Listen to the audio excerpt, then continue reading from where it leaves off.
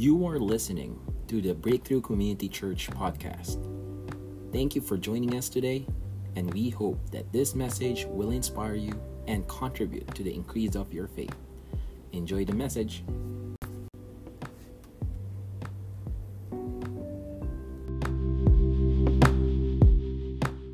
Talaga pong pinagpala tayo ng Diyos because today we have a special guest. Isa po siyang talaga naman pong babae na sinubok ng mga hamon sa buhay. Pero patuloy po na nagpakita ng katatagan at patuloy na pananampalataya sa Diyos. Marahil nga po ay kilala nyo na rin po siya, no? Maaring familiar na rin po kayo sa kanya. Kaya naman po, live na live today from the Book of Ruth. Let's give her a warm welcome, Naomi. Sige po, palakpakan natin siya. Hello po, Ma'am Naomi. It's a pleasure po na makasama namin kayo sa araw na ito. Magandang umaga po sa ating lahat. Ako po si Naomi. Asawa ko po si Elimelech na taga-Israel. May dalawang anak po kami, sina Malon at Chilion. Hello po, Ma'am. And thank you, by the way, for accepting this interview. Ma'am Naomi, hindi na po ako magpapaligoy-ligoy pa, no? Maaari ko po bang itanong sa inyo, there was one point, kayo po ay naninirahan na sa Moab, pero napagdesisyonan niyo po na bumalik sa inyong bayan ng Juda. Ano pong nangyari? Yes, Chi, totoo yung sinabi mo. Naalala ko na pumunta kami ng Moab. Pansamantala kaming tumira doon. Dahil ang bayan ng Israel ay nasa matinding kaguluhan, taggutom, at talamak ang imoralidad, pagsamba sa Diyos-Diyosan, at ibang karahasan pa. Wala pa kasi kaming hari o namumuno sa amin noon eh. Kaya ang mga tao talaga nagkakagulo ng sobra. Ginagawa nila ang kagustuhan nila. Kung iisipin mo, malayo kasi ang Juda mula sa Moab, nasa 50 milya. Dito, naranasan ko talaga, Miss China, hindi ko makalimutan yung mga araw na tumira kami sa Moab. Dahil dyan, nabiyuda ako. Namatay ang aking asawa. At hindi lang yon, namatay ang aking dalawang anak na sila Malon at Chilion, na napangasawa ni Ruth at Orpa. Grabe po, Ma'am Naomi. Hindi ko po ma-imagine yung kind of pain na pinagdaanan po ninyo sa inyong buhay. But I can really say po, no, na you are very blessed sa inyong mga daughters-in-law, lalong-lalo na po kay Ruth. Dahil po sa inyong kwento po, no, parang si Ruth mas pinili niya na iwan ang kanyang mga magulang at mga nakagista niya sa Moab upang samahan kayo sa Bethlehem. Tama po ba? Yes, grabe, Miss no? Chi. And grabe si Miss Ruth, no? And I'm very happy po because I also have the opportunity to meet this wonderful lady today, no? Tinatawagan ko rin po, kasama din po natin sa araw na ito. And let's also give them a warm welcome, Miss Ruth at ang kanyang butihing asawa, Mr. Boaz. Hello po. Hello po. Hello. It's good to have you here, Miss Ruth.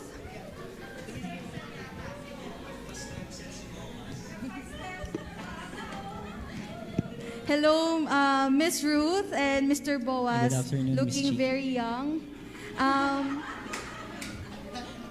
Grabe, isa pong pribilehiyo sa akin na makilala kayo today, no? And Miss Ruth, actually, pinag-uusapan na namin ni Miss Naomi yung mga pinagdaanan nyo noon.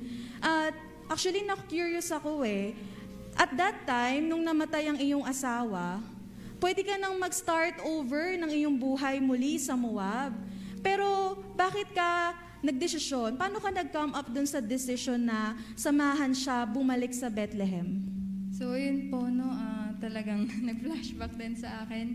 Lahat po kanina habang pinapakinggan ko po si Nanay Naomi, yung nag-flashback po lahat po ng pangyayari sa amin sa Moab. At totoo po na pinilit ako ni Nanay Naomi na bumalik po para magkaroon nga po ng sariling buhay. Pero masasabi ko po na nung panahon na yun, sobrang ako din po na nalulungkot po ako dahil nawala yung una kong asawa. Pero alam ko po na mas higit po yung kalungkutan na nararamdaman po ni Nanay Naomi noon dahil bukod po sa nawalan po siya ng anak, yun nga po, nawalan din po siya ng asawa. At sa bagay po na yun, talagang mas pinili ko po na samahan po si Nanay Naomi. Dahil alam po natin na kapag ang isang tao nawalan ng mahal sa buhay, hindi mahirap po na mag-move on. At alam ko po na kailangan po ni Nanay Naomi ng kasama niya mag-move forward po. And higit pa po doon, bukod po doon sa mga nangyari kay Nanay Naomi, sobrang hinangaan ko po siya. Dahil sa kabila po ng pinagdaanan niya, naging matatag po yung pananampalataya niya. And dahil po doon, gusto ko din pong tularan si Nanay Naomi sa katatagan po niya na yun. At gusto ko pong paglingkuran din kung sino yung Diyos na pinaglilingkuran po ni Nanay Naomi. Wow! Grabe, napakabuti ng iyong puso, and you are very blessed to have each other, Ruth and Ma'am Naomi. At grabe, after everything na mga pinagdaanan mo, talagang God is good, Ruth, no? Kasi ngayon, kasama ka namin, at hindi lang ikaw, pero actually, kasama mo din ngayon ang iyong mapagmahal na asawa. Actually, doon pa nga lang nakikita ko kayo, kinikilig na ako sa inyo eh. Talagang ramdam ko ang pagmamahal ninyo sa isa't isa, no? And ito, narinig ko, meron kayong nakakakilig na love story na tinalo nyo pa yata ang Kathniel. Yes naman. So, would you give us the honor, no, to hear? Would you share your love story? Paano ba nagsimula ang pag-iibigan ninyo ni Mr. Boaz? Sige po, ako na lang muna magsimula. Sa totoo po, no, nung pumunta po kami ni Nanay Naomi sa Judah po, sa bayan ng Bethlehem, tiyempo po na araw ng tag-ani noon. And gusto ko pong tulungan si Nanay Naomi para rin po may makain kami. And yung naisip ko pong paraan noon para tulungan yung nanay ko, magpulit po ng mga nahuhulog or nalalaglag na pananim. And meron po akong napuntahang bukid po noon. And little did I know, yung bukid po na pala na yun ay pagmamayari po ng mapapangasawa ko na si Boaz. Nakakakilig naman yun. Nagkakilala sa pagpupulot ng mga tanim. Actually, hi, good afternoon, Miss. Good morning pala, Miss Chi. Hello. Good morning din po sa lahat ng mga nanonood. Actually, nung first time kong makita talaga si Ruth, I can say nasabi ko talaga sarili ko, she's the one for me. Sabi ko. Love at first sight talaga. Love at first sight talaga. So yun, nung nakita ko siya, sinabi ko dun sa mga tauhan ko dun sa farm na huwag siyang guguluhin, huwag siyang gagambalain. Ano man yung mga pangangailangan niya, mga inumin man, kung mauhaw man siya or magutom man siya, ibigay yung mga pangangailangan niya. And yun talagang, ever since na nakita ko talaga siya, wala na talagang tumakbo sa isip ko, kundi pururot na lang talaga ng pururot. Yun lang, yun. It's yun, tapos talagang kinilala ko siya, tapos parang late nila nakuha yung joke. So kinilala ko siya, at sobrang lalo akong napahanga sa kanya kasi nalaman ko yung karakter niya, lalo na yung ginawa niya para sa kanyang mother-in-law. Nalaman ko na sobrang mapagmahal, sobrang masunurin, at higit sa lahat, sobrang baba ng loob niya pagdating sa kanyang mother-in-law. Kaya yun. And totoo po yun, sobrang bait niya po sa akin nung mga time na yun. Kaya kinuwento ko po agad sa Nanay Naomi ko. And nalaman ko po kay Nanay Naomi na si Boaz po pala ay malapit na kamag-anak po namin. And sabi po ni Nanay na kapag malapit na kamag-anak po pala namin, ay pwedeng siya po ang kumalinga at maging asawa ko Dahil noon nga po, nung panahon po, kapag ang isang asawang babae ay naulila, pwede niyang pakasalan or pwedeng kumalinga sa kanya ay yung kapatid ng kanyang asawang lalaki. Pero kung hindi naman po or wala naman pong ay kapatid na yung asawa niyang lalaki, ang pwede pong kumalinga sa kanya or yung pwede niya pong maging asawa ay yung pinakamalapit na kamag-anak nila. And in my case po, ganun po yung sa amin ni Thomas. Ayun, inamin sa akin yun ni Naomi. And sobrang flattered ako. Kasi kung tutuusin, pwedeng pumili si Ruth ng mas bata eh. Kasi nakita nyo naman, may age gap talaga kami, di ba? So, yun, sobrang flattered ako kasi pwede talaga siyang pumili ng mas bata. And actually, meron kaming pinsan na talagang, siya talaga yung mapapangasawa talaga ni Ruth. As in-offer ko sa kanya, sabi ko sa kanya na kung gusto niya, siya na lang yung bumili ng mga ari-arian na naiwan ng asawa na si Elimelech. Yun. So, yun, yung asawa niya. So, yung in-offer ko sa kanya, then sadly tinurn down niya kasi sabi niya, pag binili niya daw yun at mapangasawa niya si Ruth, mawawalan siya ng mana.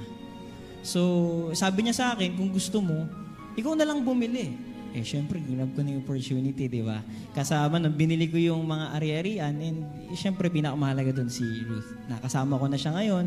Masaya kami na mag-asawa. At higit sa lahat, biniyayaan kami ng Lord ng isang baby boy na si John. Wow!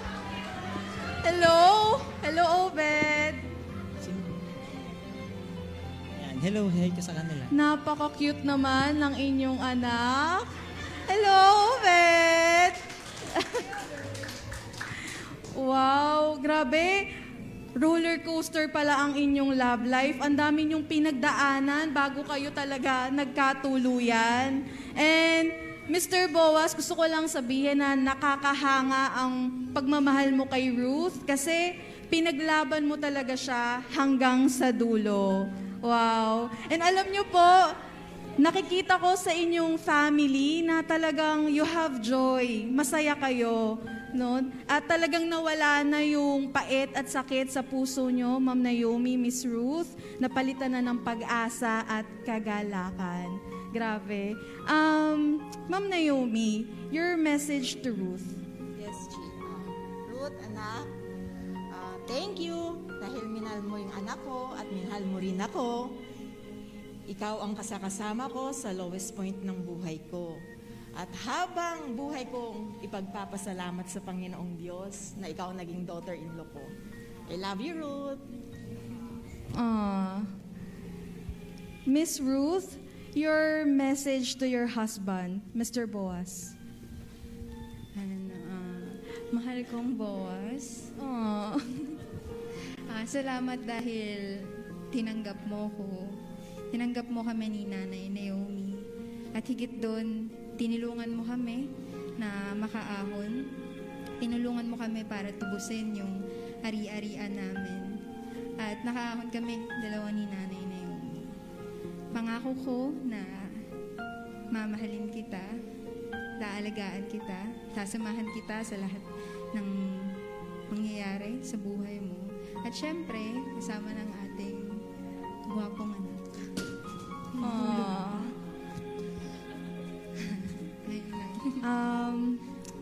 Ma'am Naomi, Ruth, Mr. Boaz, thank you for sharing your life story with us. Sobrang dami niyo pong na-inspire sa amin. Grabe, praise God. At alam niyo po, when I was hearing this story, patunay po talaga kayo ang buhay nyo na kahit anumang hindi magandang sitwasyon ang nangyayari o maaring mangyari sa atin, we can always put our trust and hope in God's hand. Na kahit hindi man natin makita ngayon, hindi man natin maintindihan ngayon kung bakit nangyayari sa atin itong mga sitwasyon na to. No? Pero makakaasa tayo na may mabuting plano ang Diyos. He is working behind the scenes and He is preparing the best future for us. So again po, thank you. Thank you. You have inspired many of us today. No? All the best for your beautiful family and God bless you. God bless you, Ruth. Sir, thank you. Thank you po. Wow, palakpakan naman natin yung mga gumanap. Of course, if you want to read the full story, basahin natin yung Book of Ruth from the Old Testament. At nag-conceptualize po tayo ng ganitong klaseng eksena para maintindihan natin kung ano yung nilalaman nitong 4 chapters ng Book of Ruth. Medyo hindi lang realistic ay yung itsura ni Boaz. Kasi si Boaz, sa Bible, matanda na siya, may edad na siya. Yung Boaz yata kanina nagpa-stem cell at saka nagpapa-Vicibello. Anyway, upon hearing the story of Ruth, I think merong 4 significant lessons that we can learn from this story. And actually, yung 4 characters, bagamat hindi natin nakita sa skit, they represent 4 types of people. Okay? Number 1, pag-usapan natin si Elimelech. Si Elimelech, yung asawa ni Naomi, na nagpasya na magtungo sa Moab. And pwede nating sabihin na itong taong ito yung isang klaseng tao na disoriented. Later on, explain natin ano ba ibig sabihin niyan. But for the meantime, let's go to Ruth chapter 1, verses 1 and 2. In the days when the judges ruled, there was a famine in the land, and a man of Bethlehem in Judah went to sojourn in the country of Moab, he and his wife and his 2 sons. Meron siyang 2 anak na lalaki, si Malon and Kilion. And they decided to go to Moab. Sabi dyan, they went into the country of Moab and remained there. Now, katulad ng narinig natin kanina, nung time na ito, sa setting na ito, ang Judah, ang Bethlehem ay sobrang gulo. Kasi unang-una, walang naghahari sa kanila. At ginagawa nila kung ano yung gusto nilang gawin at sa tingin nila na tama pero kahit mali. Alright? Andun ang immoralidad, karahasan, lahat ng mga hindi magagandang sitwasyon. At dahil doon, nagkaroon ng taggutom. Alam nyo, in the Old Testament, kapag pinag-usapan ng famine, most of the time, ginagamit yan ni God para turuan ng leksyon ang mga Israelita. At para ipakita sa kanila na ang Diyos talaga, totoong Diyos, ang source ng lahat ng bagay. Kasi every time na ang bansang Israel ay sumasamba sa Diyos-Diyosan, may mga ginagawang kaparaanan ng Diyos para sila'y panumbalikin sa pagsamba sa tunay na Diyos. So, ito yung isang dahilan kung bakit nagkaroon ng taggutom sa lugar po ni na Elimelech at Naomi. Now, what's wrong with Elimelech going to Moab? Ano masama doon? Lumipat lang naman sila ng tuluyan, ng tirahan, okay? Ng address. Kung babasahin lang natin ito without digging into the cultural background, hindi po natin marirealize na ang Moab po kasi ay ayaw ng Diyos sa kanila. Etong lahing ito, nagsimula po ito noong si Lot at yung kanyang panganay na babae ay nagsiping at ipinanganak si Moab. Okay? At doon po nagsimula ang lahi ng mga Moabita. Now, itong mga Moabitang ito, nung ang Israel ay naglakbay from Egypt to Canaan, imbis na sila ay tulungan, hinaras pa po sila. In fact, merong isang incident in the book of Numbers, hinire nila itong si Prophet Balaam, okay, na mag-pronounce ng curses against Israel. So, ever since ang Moab ay kalaban ng bansang Israel. In fact, in the book of Judges, makikita rin natin dyan, for 18 years, Moab invaded Israel at inalipin po sila nito. So talagang, in other words, hindi kalooban ng Diyos na sino man na kabilang sa lahi ng Israel ay manirahan sa lugar na ito. So lumalabas, itong si Elimelech, he decided to move to Moab on his own, not consulting the will of God. And that's what we mean by being disoriented. Pag sinabing disoriented, walang sense of focus, walang sense of direction. No, kung ano lang yung kanyang gustong gawin, yun ang kanyang gagawin. So nakakalungkot isipin na itong si Elimelech, hindi niya alam ang salita ng Diyos o hindi niya kinonsulta kung ano ang kalooban ng Diyos bago siya gumawa ng isang desisyon sa buhay. At totoo ang sabi ng Bible, right? Sabi ng Proverbs chapter 14, verse 12, no, there is a way that seems right to man, but its end is death. Sa wikang Tagalog, may daang matuwid sa tingin ng tao, subalit kamatayan ang dulo nito. It's very ironic, kasi si Elimelech, ang ibig sabihin ng kanyang pangalan ay My God is King. Pero apparently, sa ipinamuhay niya, sa kanyang ipinakita, sa mga desisyon niya, hindi talaga ang Diyos ang naghari at nanguna sa lahat ng kanyang mga pagpapasya. So totoo, ang sabi ng Bible, minsan o madalas, may mga desisyon tayo na sa tingin natin ay tama, pero ang dulo ay kapahamakan. Kaya napakahalaga na kinukonsulta natin, inaalam natin kung ano ang kalooban ng Diyos sa pamamagitan ng Kaniyang salita. Kasi ito ang reality. When we lose our faith in God and in His Word, we lose our spiritual foresight. Kapag tayo nagdidesisyon ng hindi ayon sa nais ng Diyos, ayon sa sinasabi ng salita ng Diyos, okay? Unang-una, nawawala ang ating pananampalataya. At dahil nawawala ang ating pananampalataya, hindi natin nakikita kung ano yung greater plan, kung ano yung greater purpose ni God sa mga hindi magandang sitwasyon na nangyayari sa buhay natin. Kaya the best thing to do when we are in a difficult or challenging situation is always to go back to the Word of God and know His will. And never ever make a decision out of your own wisdom. Never rely on your wisdom alone. But most importantly, rely on the will of God. Rely on the wisdom of God. Because God's Word will give us spiritual foresight. In the story, kung ipa-fast forward natin, bumalik si Naomi kasama si Ruth from Moab to Israel or Bethlehem after 10 years. At anong sabi kanina kung napakinggan natin? Bumalik sila sa panahon ng tag-ane. Ibig sabihin, yung famine na na-experience ni Elimelech, it was just temporary. Kasi may redemptive purpose si God. Meron siyang nais lang gawin sa puso ng mga Israelita. Alright? At yun ang na-miss ni Elimelech. Sadly, namatay siya.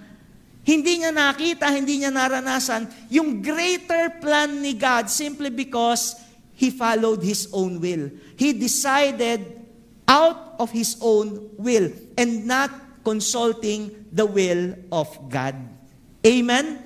Mahalaga, ulitin ko, na ang desisyon na lahat ng ginagawa natin ay dapat ayon sa salita ng Diyos, ayon sa Kanyang kalooban, so that we will have that spiritual foresight na makikita natin, ito pala kasi ang nais ng Diyos sa buhay ko. Ito pala kasi ang gustong gawin ng Diyos sa buhay ko. At lahat ng mga hindi magandang nangyayari sa akin, temporary lang yon, pansamantala lang yon.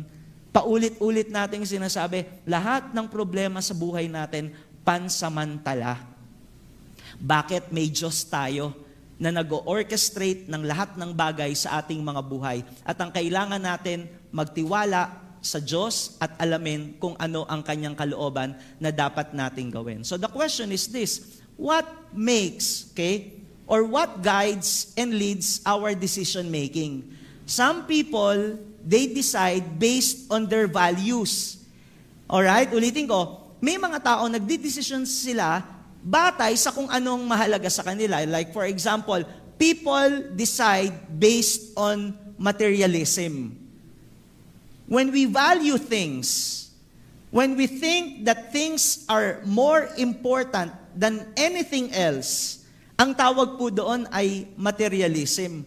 Ang problema sa pananaw na yan, ito yung realidad sa buhay natin. Isinilang tayo nang wala tayo at babalik tayo sa kung saan man nang wala rin tayo. Kaya hindi talaga natin dapat pahalagahan ang mga bagay-bagay sa ating mga buhay. The greatest things in life are not things. Because in the first place, we were not created for things. We were created for God and God alone. Sabi ng salita ng Diyos, life does not consist in the abundance of one's possessions. Hindi nakabatay ang halaga natin at ang katagumpayan ng ating buhay sa pamamagitan ng kung anong meron tayo at kung ano ang mga narating natin. Hindi po. Ang pinakatagumpay ng tao ay ang magkaroon siya ng personal na relasyon sa Diyos at mamuhay ng ayon sa kanyang kalooban. So we cannot put value on material things. And yet, sometimes or most of the time, we are being guided by our decisions based on materialism. Right? Kaya nga, di ba, gumagawa tayo ng mga ganitong bagay, etc., etc., kahit minsan kompromiso at hindi nakalulugod sa Diyos, di bali na, basta kumita lang. Pero hindi po ganun eh. Ang desisyon natin hindi nakabatay sa materialism. Another way na pwedeng ginagawa ng tao is that yung tinatawag na kung saan ako masaya, yun ang aking susundin.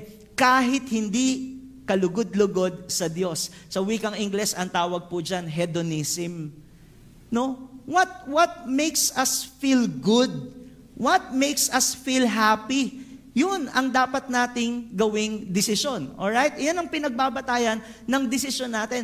Pero alam niyo, ang Diyos, hindi tayo tinawag para maging masaya lamang.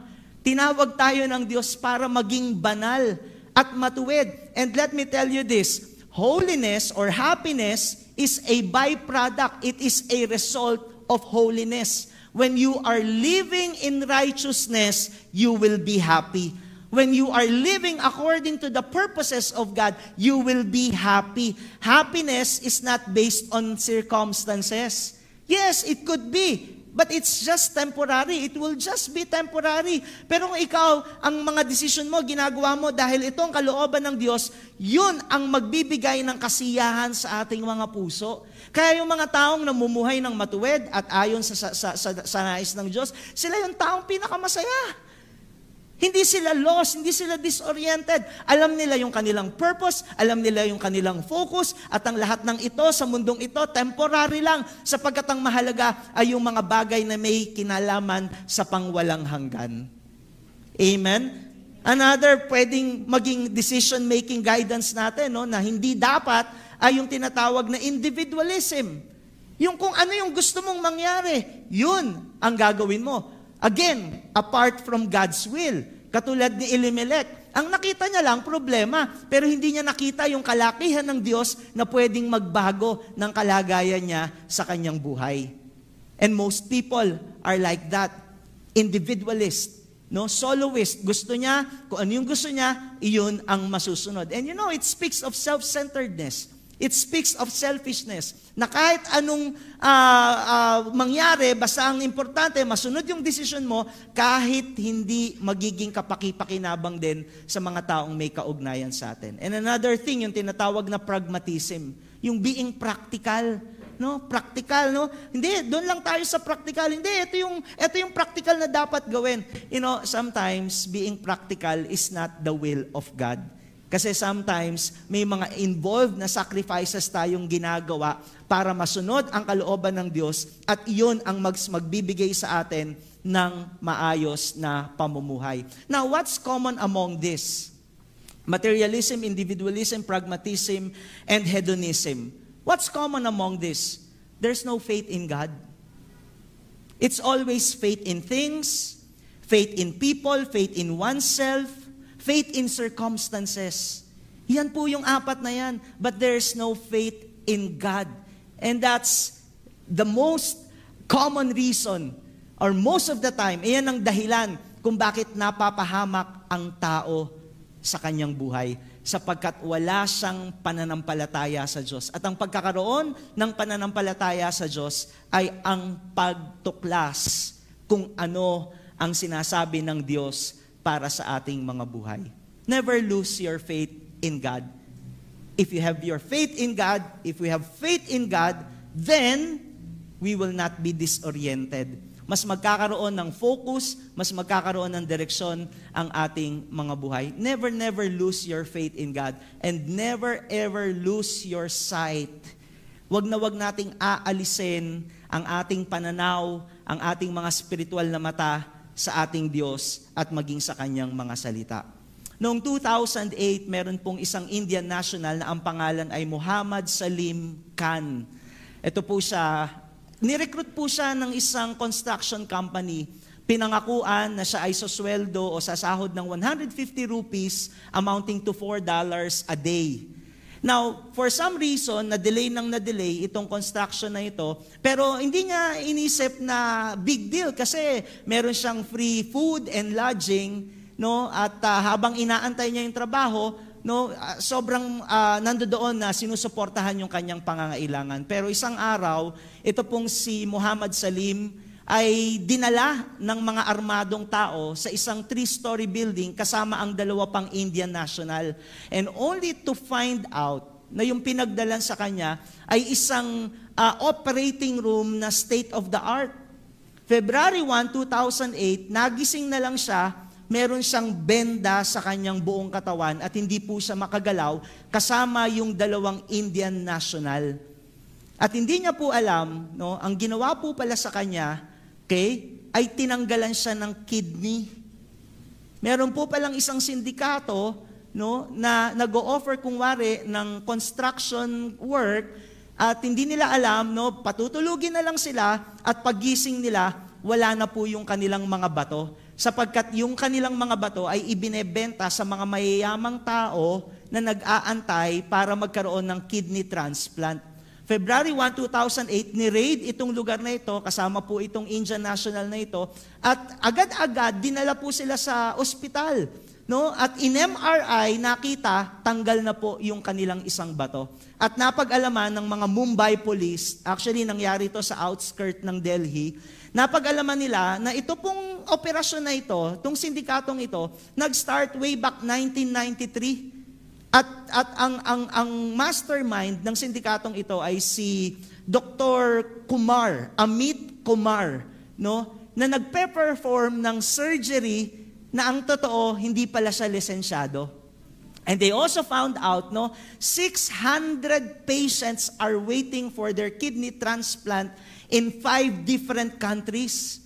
Ang yayaman po ng pumipila dito.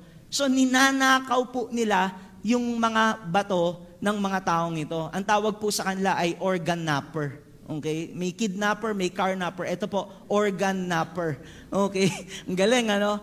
Pero what is the point? You know, si Satan, he does not steal kidneys. Hindi siya nagnanakaw ng mga bato natin. Ang ninanakaw niya yung spiritual eyesight natin.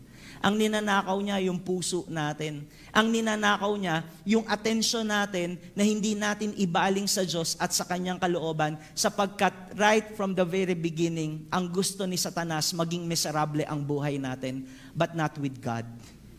Ang Diyos, kailanman, hindi niya niloloob na maging miserable ang buhay natin. Hindi niya niloloob na mawasak ang buhay natin. Hindi niya kalooban na masira at maligaw ang ating mga buhay. Pero, meron tayong responsibilidad. Kinakailangan tumugon tayo sa Kanya, magpasakop sa kalooban niya, tuklasin kung anong nais niya, at huwag nating ibaling yung ating pananaw, yung ating spiritual na pananampalataya sa ibang bagay na ginagamit ni Satanas para malayo ang relasyon natin sa ating Panginoon. Do not be disoriented. Focused on God and in His Word. Amen? Pangalawang klaseng tao, okay, si Naomi, the disillusioned. Okay? Tingnan natin yung Ruth chapter 1, verses 13, 20, 21. Okay? Sabi ni Ruth kanina, di ba? The hand of the Lord has gone out against me. What does this tell us? Na ang pananaw ni Ruth, ni Naomi rather, ang lahat ng nangyayari sa kanya ay kagagawan ng Diyos. At pagkatapos, nung bumalik na sila sa Bethlehem, Na-recognize siya ng kanyang mga kababayan at tinawag siyang Naomi. Pero anong sabi niya sa kanila? Sabi niya, "Do not call me Naomi, call me Mara. For the Almighty has dealt very bitterly with me. I went away full and the Lord has brought me back empty." Remember the script a while ago? What happened to Naomi? Namatayan ng asawa si Elimelech. Sumunod doon, namatayan ng 2 anak na lalaki, si Malion and Kilion. Hindi ba very painful na mamatayan ng isang mahal sa buhay? Etong si Naomi, hindi lang isa, 3 sa mahal niya sa buhay ay nawala. At sabi niya, at tinitignan niya, ito'y gawa ng Diyos. True, it could be God's doing. Pero ang na-miss ni Naomi, kagaya ng kanyang asawa, may mabuting layunin ang Diyos sa mga pangyayaring iyon. Now, ito yung reality, no? We can be bitter against God. Pwedeng magalit tayo. Pwedeng magtampo tayo sa Diyos. Yung mga hindi magandang nangyayari sa buhay natin, pwedeng ganito pwedeng sisihin natin ang Diyos. Pero bakit nangyayari na nagagalit tayo, nagiging bitter tayo laban kay God? Simple lang. I think 2 reasons. Either one of these 2 reasons. Number 1, we really do not know God. And secondly, we do not believe that God loves us so much. Ulitin ko. Bakit tayo nagagalit, nagtatampo sa Diyos? Baka ang totoo, hindi talaga natin lubos na kilala ang Diyos.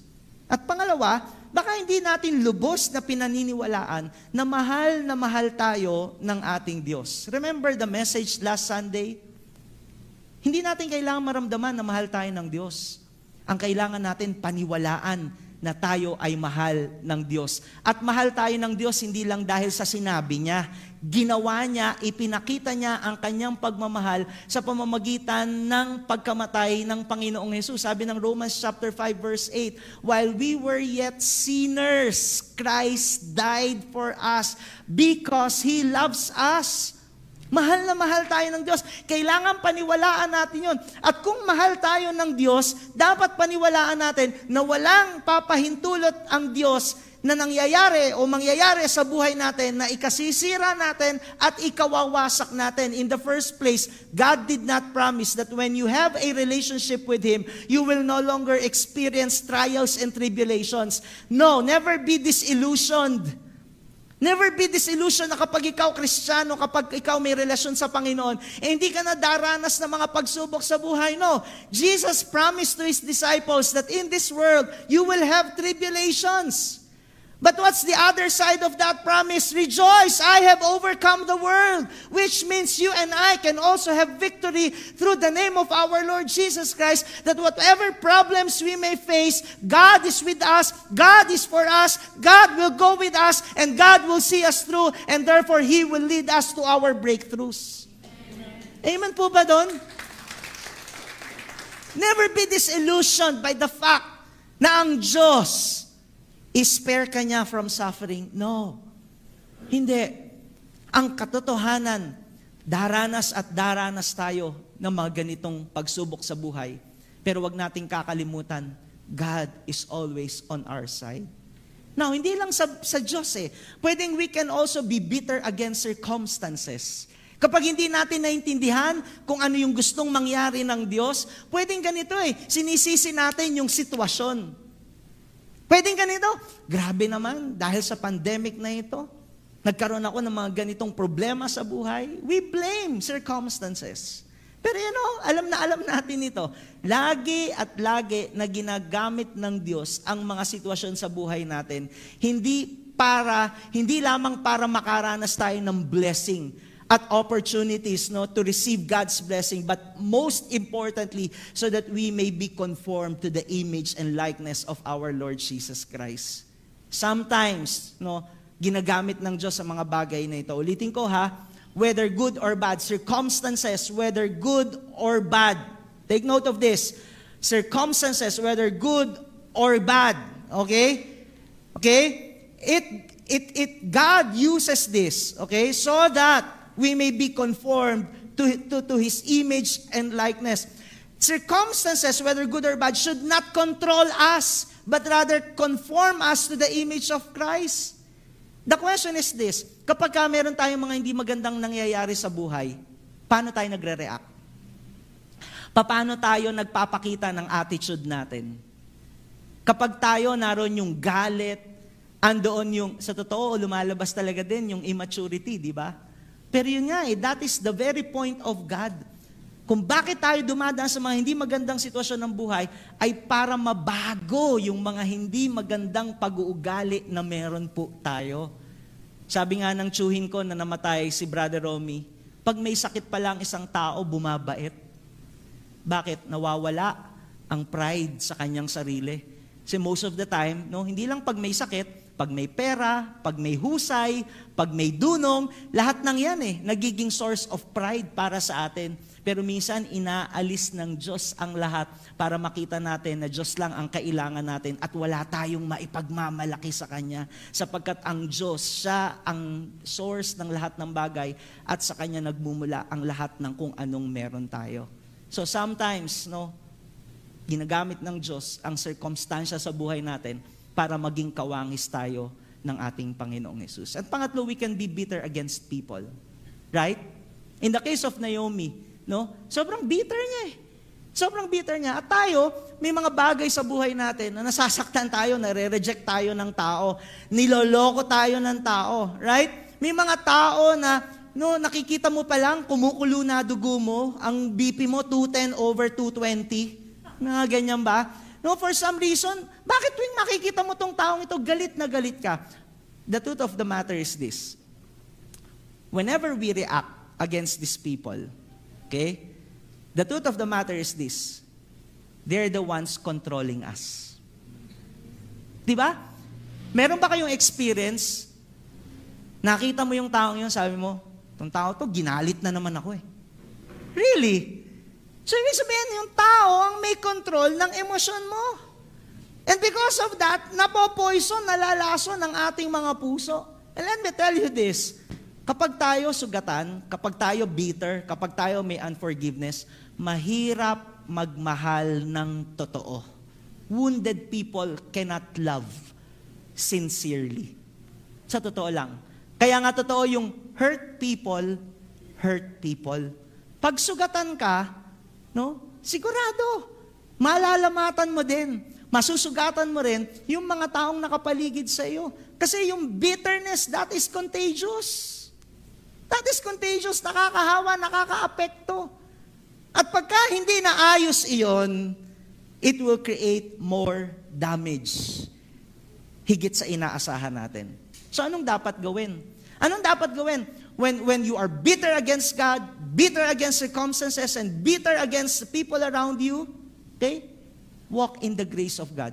Sabi ng Hebrews chapter 12 verse 15, see to it that no one falls or fails to obtain the grace of God, that no root of bitterness springs up and causes trouble, and by it many become defiled. There you go. Sabi ng Word of God, yung bitterness, nakakaapekto ng ibang tao. Pero para mapalaya tayo sa ganitong damdamin, sabi have the grace of God. Ibig sabihin ng grace of God, yung biyaya ng Diyos na dapat ma-realize natin, tayo pinatawad ng Diyos, hindi ba dapat magpatawad din ng ating kapwa? Dapat magpatawad din sa kung ano ang nangyayari sa ating kapaligiran. Remember Jesus when He was on the cross, ano pong sabi niya? Father, forgive them for they know not what they do.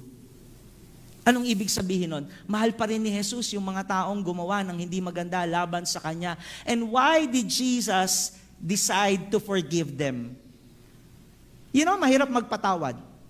Right? Bakit? Kasi we are looking for justice. We are looking for fairness. Nababasan ka nautangan ka na-offend ka dapat gantihan yung taong nakagawa sa iyo ng hindi maganda. Right? And so forgiveness is not a fair thing to do. Sa totoo lang, hindi patas ang pagpapatawad. Totoo yun, hindi patas. But forgiveness is the right thing to do. Mas tama na gawin yung pagpapatawad. Kasi only by then when you release forgiveness, when you accept the reality that God has a redemptive purpose out of this pain, out of this suffering, then and only then, that's the time you will start to move on and you will experience God's greater blessing. Remember this, sometimes God allows necessary endings to usher new beginnings so we can receive His grace and greater blessings. Kung bakit hindi ka nakakapag-move on at di mo nararanasan yung mga bagong simula, kasi ayaw mong mag-release ng pagpapatawad at ayaw mong isurrender yung pait na nararanasan mo, kaya hindi ka makapagsimula ng isang panibagong lakarin at panibagong buhay na naroon yung mas higit na pagpapala at biyaya ng ating Panginoong Diyos. Forgive. Release that bitterness.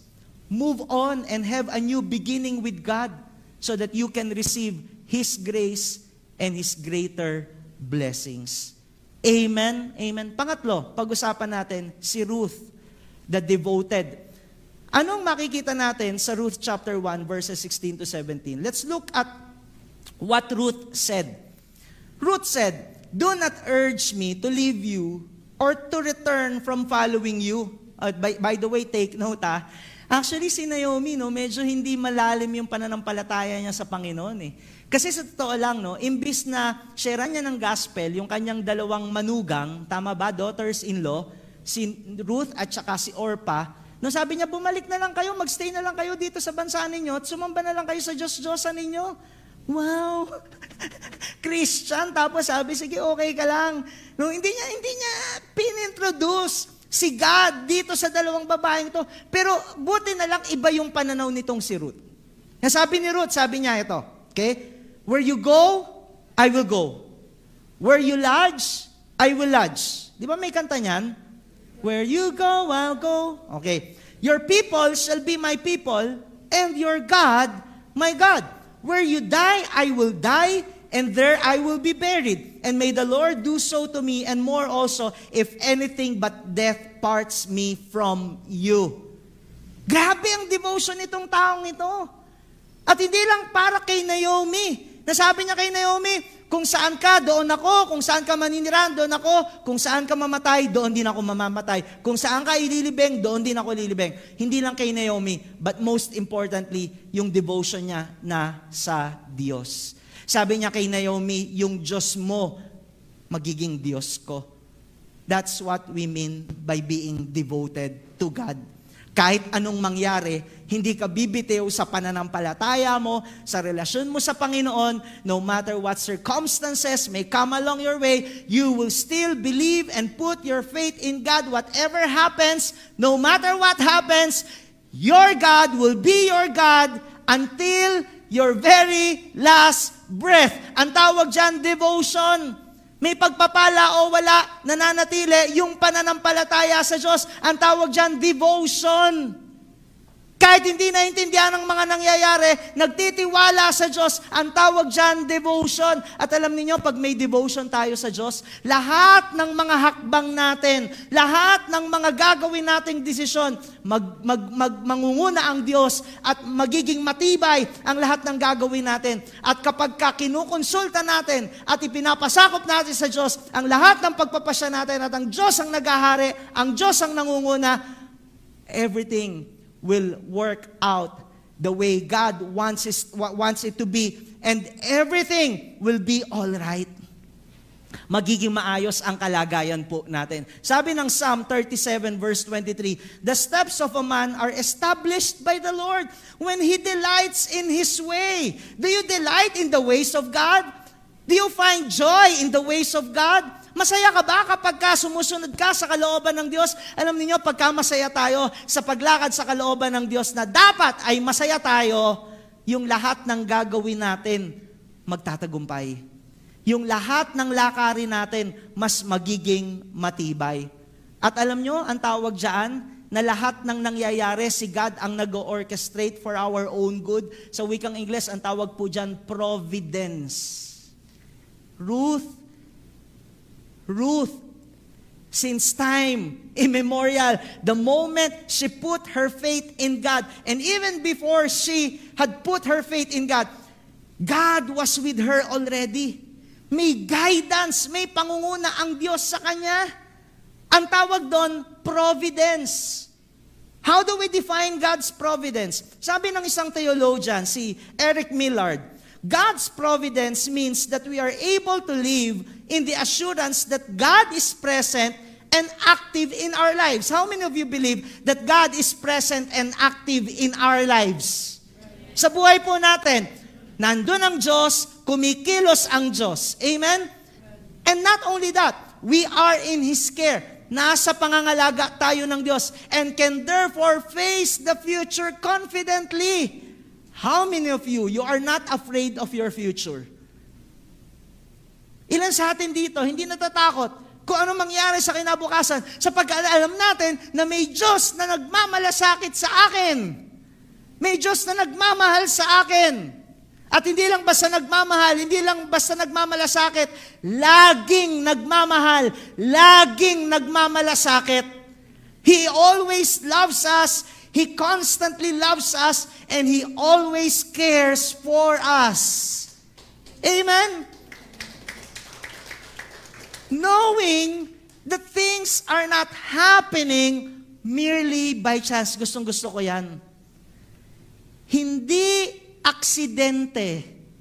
Hindi nagkataon lamang ang mga nangyayari sa buhay ng isang tao na may pananampalataya at relasyon sa Diyos. Ibig palang sabihin, hindi aksidente na si Malon pinakasalan si Ruth at namatay si Malon. Hindi pala aksidente na naging biyanan ni Ruth si Naomi. Hindi pala aksidente na nagdesisyon si Naomi, si Ruth, na hindi niya iwanan si Naomi at sumama siya sa pabalik sa Bethlehem.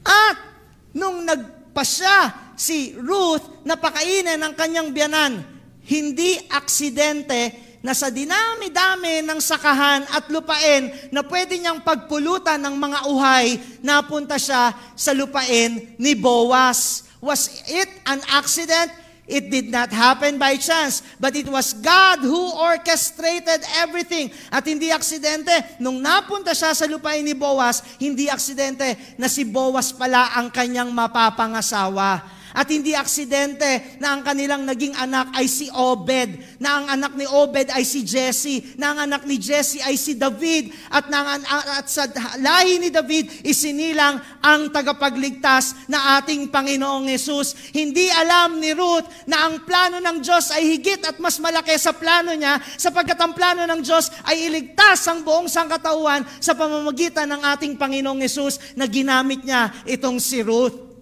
Let me tell you this, yung mga nangyayari sa buhay natin, hindi aksidente, because there's a greater plan of God that should happen and that should be fulfilled not only for ourselves, but even for the blessing of other people. Hindi aksidente kung ba't ka na-COVID. Hindi aksidente kung bakit natanggal ka sa trabaho.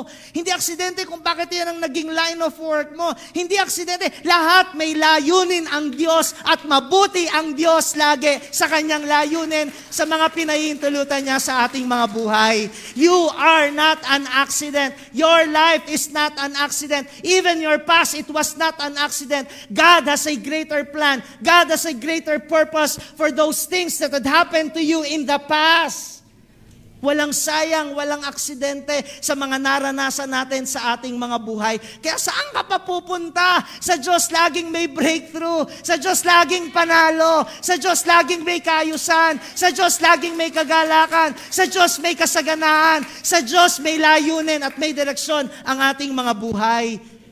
Everything that happens to us is not merely by chance, but everything is being orchestrated by the God Almighty, our El Shaddai. The God who is abundant, the God who is full of blessings. Hallelujah! Kaya napakasarap na meron tayong pananampalataya sa ating Panginoong Diyos. Be devoted to God. Surrender your life to Him. Let Him orchestrate your life. and my life. Because God is good, and God always cares for us, and God loves us so much. Pang-apat, tingnan natin. Finally, si Boaz. Let's look at Boaz. Sino si Boaz? He represents the deliverer. Sa ibang salita, redeemer, manunubos. What do we mean by redeem? The word redeem means to set free by paying a price. Now, look at me. In the case of Ruth and Naomi, may dalawa silang concern. Kasi may provision ang batas ng Diyos na kapag ka namatay ang asawang lalaki, tulad ng binanggit kanina, by default, yung kapatid nung asawang lalaki na yun na namatay, ang dapat magpakasal doon sa biyudang naiwan. Batas yun ng Diyos. And secondly, hindi lang yan pagdating sa relasyon. Ang tawag po dyan, levirate marriage.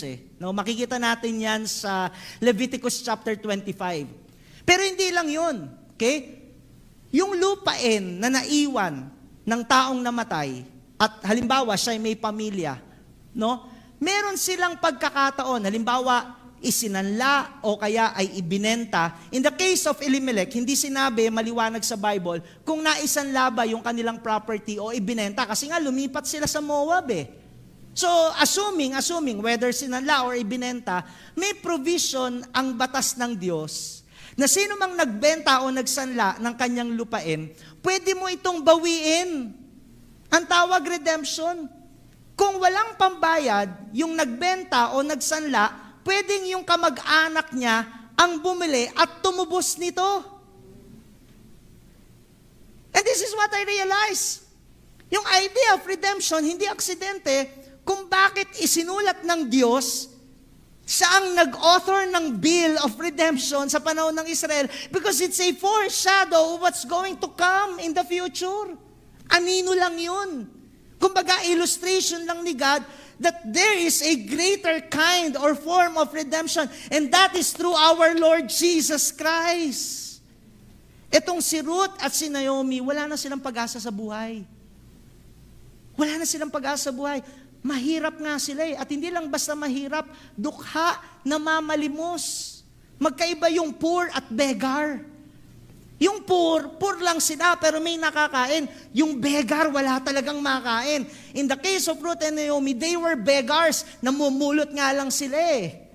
Ng mga uhay, ng mga tanim, ng mga nalalaglag o natitira doon sa mga hindi naani. So they were beggars. But thank God for the provision of redemption. Napag-alaman nitong ni Ruth na ito palang si Boaz ay malapit na kamag-anak ni Elimelech. And therefore, si Boaz ang pwedeng tumubos hindi lamang ng ari-arian na naiwan ni Elimelech, maging pwede rin siyang at dapat siyang pakasalan. Kasi iyon ang provision ng batas ng Diyos. Did you get it? Maliwanag po? Okay? Ang problema, merong isang pinsan si Boaz na mas malapit. Siguro baka first cousin. Si Boaz, second cousin lang. Nag-usap sila. Si Boaz, sabi niya, o sige, gusto mo ba, ikaw na ang tumubos sa mga ito? Pero kasi package deal eh. Hindi pwedeng yung lupa lang. Dapat kasama si Ruth. Saan ka naman nakakita, di ba? Bibili ka lupa, buy one, take one. Bibili mo yung lupa, babawiin mo, pero kailangan pakasalan mo si Ruth. Kaya sabi nung pinsan, hindi, mako-compromise yung mana ko. Ikaw na lang. Kaya anong nangyari? Ibinigay nung pinsan niya yung sandalyas. No, kung gusto niyong makita, nasa Deuteronomy chapter 25 yan, at saka Leviticus chapter 25. Ibinigay niya yung tsinelas para pagpapatunay na ibinibigay niya yung karapatan na tumubos kay Boaz. And the rest is history. Nagkatuluyan si Ruth at si Boaz. Oy, yung mga matatandang binata dyan, may pag-asa pa kayo. Si Ruth, batang-bata, no? Nagkatuluyan sila. Pero what's the idea behind this? Boaz represents our Lord Jesus Christ. And just like Ruth and Naomi, tayo po, spiritually, walang-wala. Dukhang-dukha. Ang patutunguhan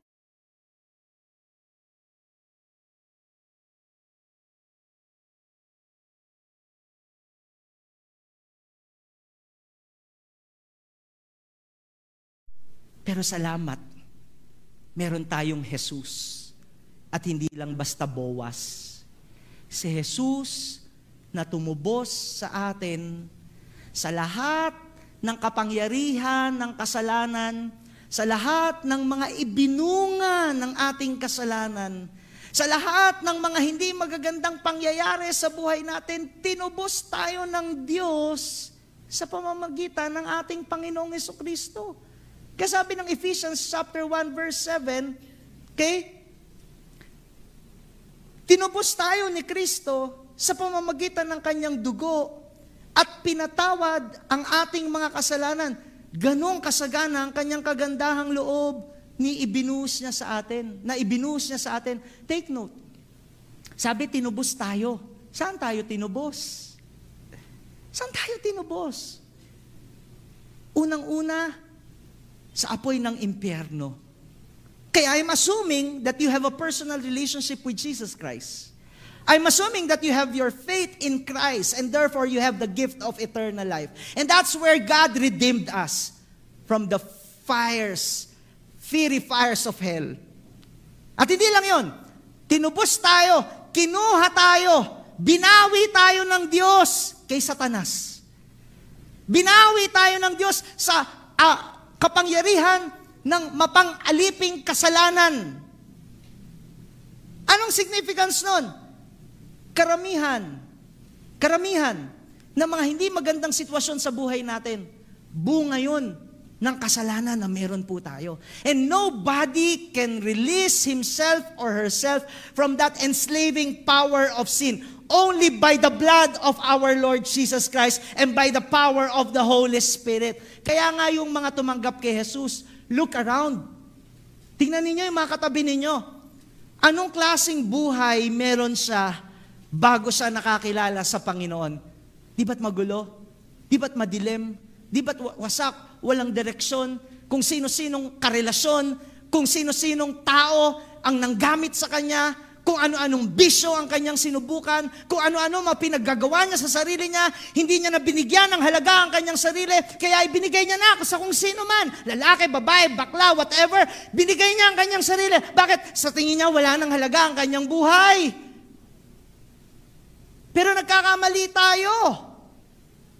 Mahal na mahal tayo ng Diyos.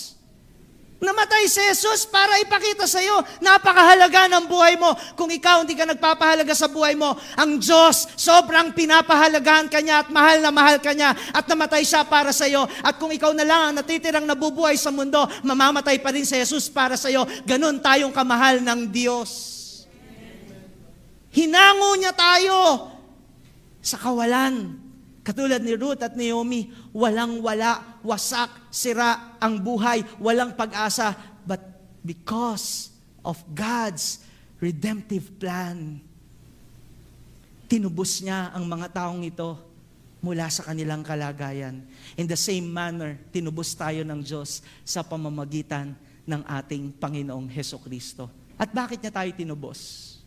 Bakit niya tayo tinubos? Bakit niya tayo hinango sa kasalanan? Bakit niya tayo hinango sa magulong pamumuhay? Hindi lang para pagpalain tayo, pero higit sa lahat, para magkaroon tayo ng personal na relasyon sa Diyos, na yung pag-ibig ng Diyos sa pamamagitan ni Jesus ay ating tanggapin. At yung pag-ibig din na yon ang magbibigay sa atin ng kakayahan na ibigin ang Diyos ng buong puso, isip, lakas at kaluluwa.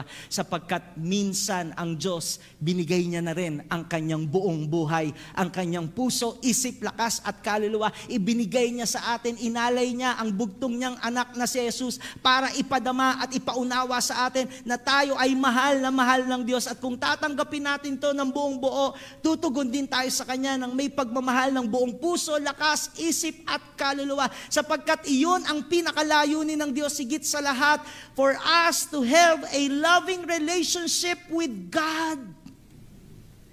Even though we do not deserve it, but because of God's grace. You know, I remember Ruth. Hindi niya pa nakikilala si Boaz. Hindi pa sila nagkikita, pero ando na ang provision. Hindi pa sila nagkakaroon ng relasyon. Nando na ang provision. Sabi ni Boaz kay Ruth, sabi ni Boaz sa kanyang mga tauhan, pag namumulot na si Ruth maglalaglag kayo. Para kung wari, mga tirayan. Pero hindi alam ni Ruth, andun yung blessing from Boaz. Sabi ni Boaz sa mga tauhan niya, papakainin niyo yan pag nagugutom. Pagka nauuhaw, paiinumin ninyo. At kung merong mga tambay dyan na nagbabalak ng hindi maganda kay Ruth, yung mga nandiyan, mga lalaking aali-aligid, bantayan ninyo, ingatan ninyo. Hanggang sa nagkaroon na sila ng relasyon sa Panginoon. You know what I realize? Bago pa tayo nakakilala sa Panginoon, ando na ang provision ni God. Iniingatan na tayo ng Panginoon, pinagpapala ka na niya. Although dumating ka minsan sa isang pinaka-lowest point ng buhay mo, pero all through those years, hindi mo alam ang Diyos nagpapala na sa'yo hanggang sa bandang huli. Nakita mo, ang Diyos pala ang kailangan mo at kinakailangan mo magkaroon ng isang personal na relasyon sa Kanya.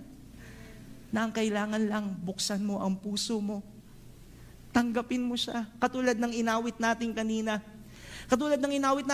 Open up my heart. I open up my heart to you again because that's what God wants from us. A personal, loving relationship with Him.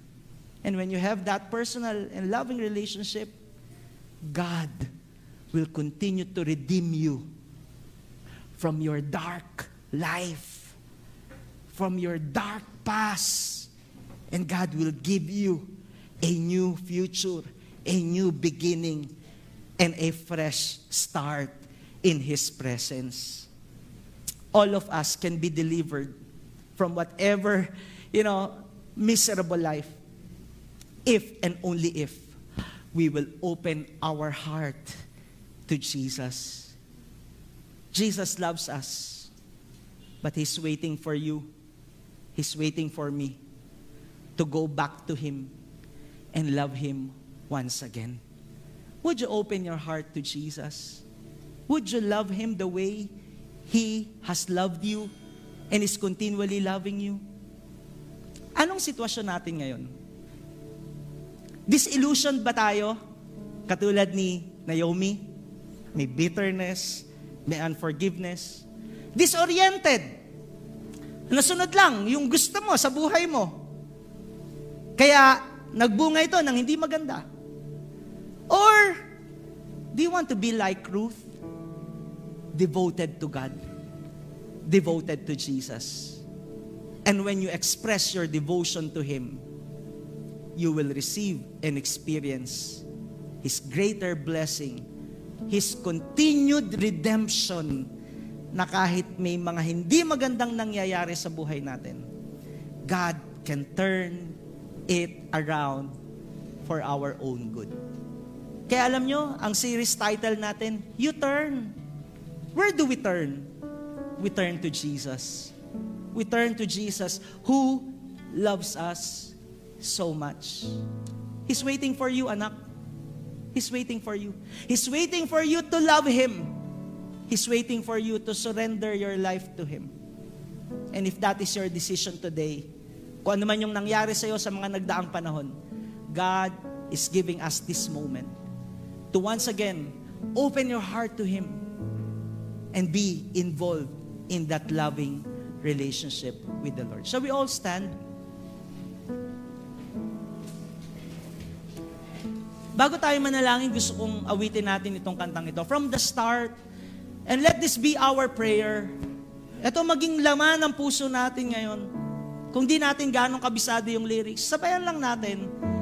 And let this be our prayer before the Lord. Let's sing this song.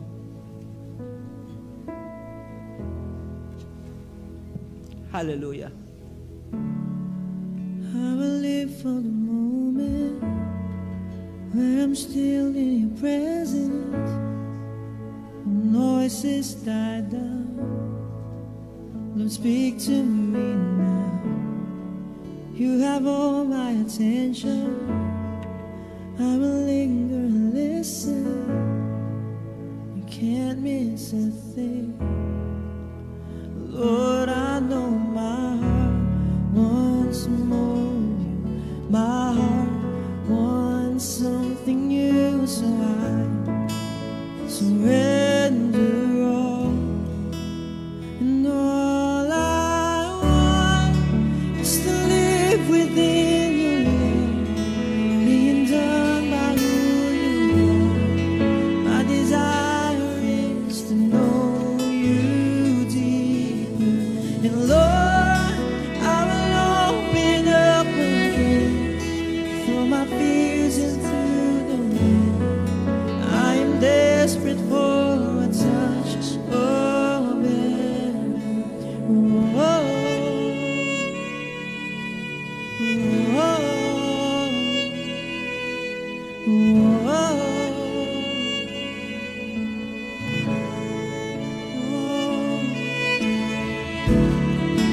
You're the fire in the morning.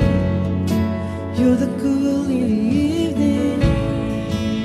The breath in my soul, the life in my bones. There is no hesitation in your love and affection. Sweet as your home. Lord, I know my heart wants more. My heart wants something new, so I surrender all. Yes, God. And all I want is to live within your love, be done by who you are. My desire is to know you deeper. Lord, I'm going up again, throw my fears into the wind. I'm desperate for a touch of heaven.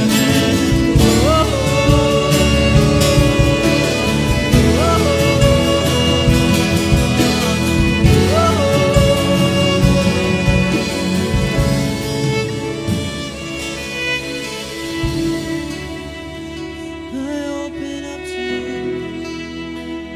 I open up my heart to you. I open up my heart to you. Here's my heart, Lord. I open up my heart to you now. So do what only you can. And Jesus, have your way in me now. I open up my heart, Lord. I open up my heart to you. I open up my heart to you now. So do what only you can. Jesus, have your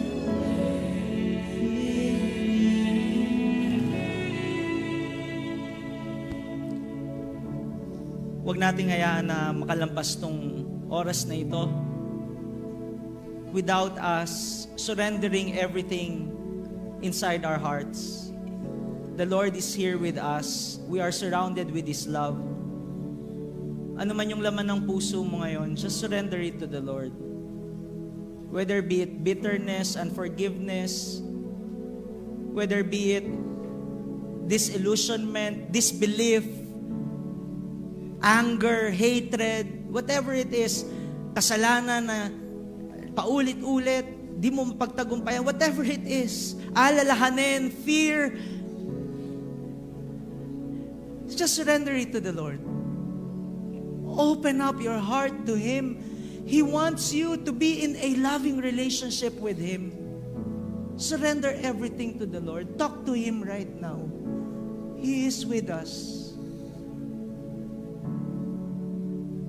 insecurity, shame, guilt, surrender everything to Him. Your feeling of inadequacy, Lord, sobrang insecure ako. Sinusugo ko sa iyo lahat ng ito. Lord, sobrang inflated yung ego ko. Napakayabang ko. Sinusugo ko sa iyo ito, Panginoon. Lord, yung security ko nasa pera. Sinusugo ko sa iyo ito, Panginoon. Come on, surrender everything to God. Just be who you are. Come as you are. Open your heart and surrender everything to Him. Lord, I am looking for things that would satisfy my longings. Lord, forgive me. Cleanse me. Make me holy, God. Patawarin mo ako, Panginoon. Lord, yung give up na ako, gusto ko nang mamatay. Lord, sinusuko ko sa iyo ito. Lord, yung mental stress, God, yung anxiety, I surrender everything to you and replace it with your love, God, with your love that would heal us. Knowing, Lord, that you do not reject us. You do not despise us. You always affirm us and accept us, God, whenever we come to you, because you love us so much, and we surrender everything to you right now, Lord, at your feet. I open up my heart once again. I surrender everything to you. Come on, church, come on. I open up my heart to you.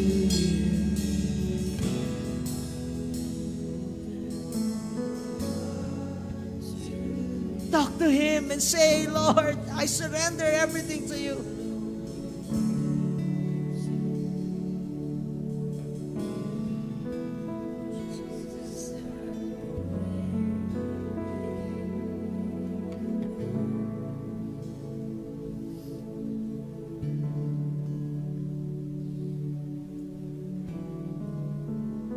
I love you, says the Lord. I love you. I gave myself for you.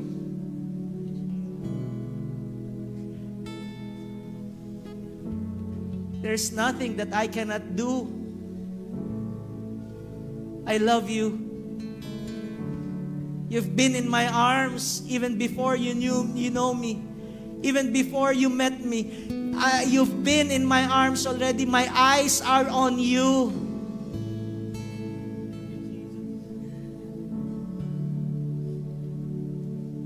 And now that you have surrendered your heart to me, says the Lord, receive my love, receive my forgiveness, receive your new beginning, your new season. Receive it. For I have prepared a future that you have not yet known. And that future is for your best. It's for your good. Receive it. Tanggapin mo ito sa iyong puso. Receive a new heart. A heart of flesh instead of a heart of stone.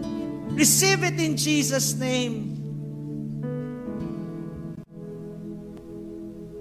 Receive my healing, says the Lord. By my stripes you are healed, says Jesus. Receive my forgiveness. And as you receive my forgiveness, you will be able to forgive others as well.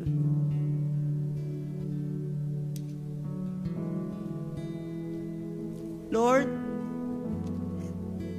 continue to call us. Patuloy mo kaming tawagin sa pagkakaroon ng isang malalim na relasyon sa iyo na punong-puno ng pag-ibig mo. Hindi po namin kakaligtaan ito na mahal mo kami. At sa pagmamahal na ito, tutugon din kami ng may pagmamahal sa iyo. Na sa pagmamahal namin sa iyo, susunod kami sa iyo. Gagawin namin ang nais mo sa aming mga buhay. At salamat po. Salamat po sa isang personal na relasyon na ipinaunawa mo sa amin sa araw na ito. Na ito po, higit sa lahat, ang papahalagahan namin sa aming mga buhay. Ito po, higit sa lahat, ang lalakaran namin, ang isa sa pamuhay namin, ang pagkakaroon ng isang relasyon po sa iyo, na ikaw ang maghahari, ikaw ang masusunod. Patuloy naming sinusuko sa iyo ang aming buhay. Sa pangalan mo, aming Panginoong Jesus. And once again, Lord, we want to live for your glory. We want to live according to your will. We want to live, Lord, in your ways. Once again, let this loving relationship with you come alive once again. In Jesus' name. In Jesus' name. Hallelujah. All I want is to live within your love, being done by who you are. My desire is to know you deeper. And Lord, I will open up again, throw my fears into the wind. I am desperate for a touch. All I want is to live within your love, being done by who you are. My desire is to know you deeper.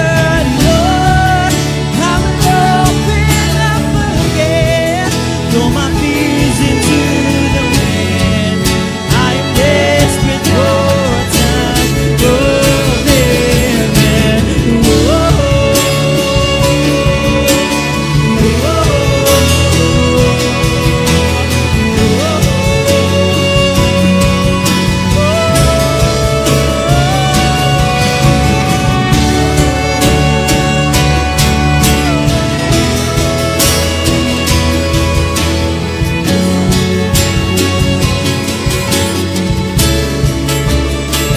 Come on, palakpakan natin ang Diyos. Hallelujah. We live for you, Jesus. We worship your name. Hallelujah. Nawa lahat na naka-breakthrough, sumigaw ng Hallelujah! Hallelujah. God bless everyone. See you next Sunday.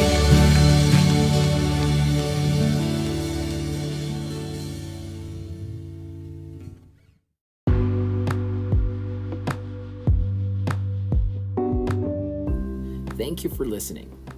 If you have been blessed by this message, you can personally join us at our Sunday worship services. You can also connect with us by following us online and get the latest updates.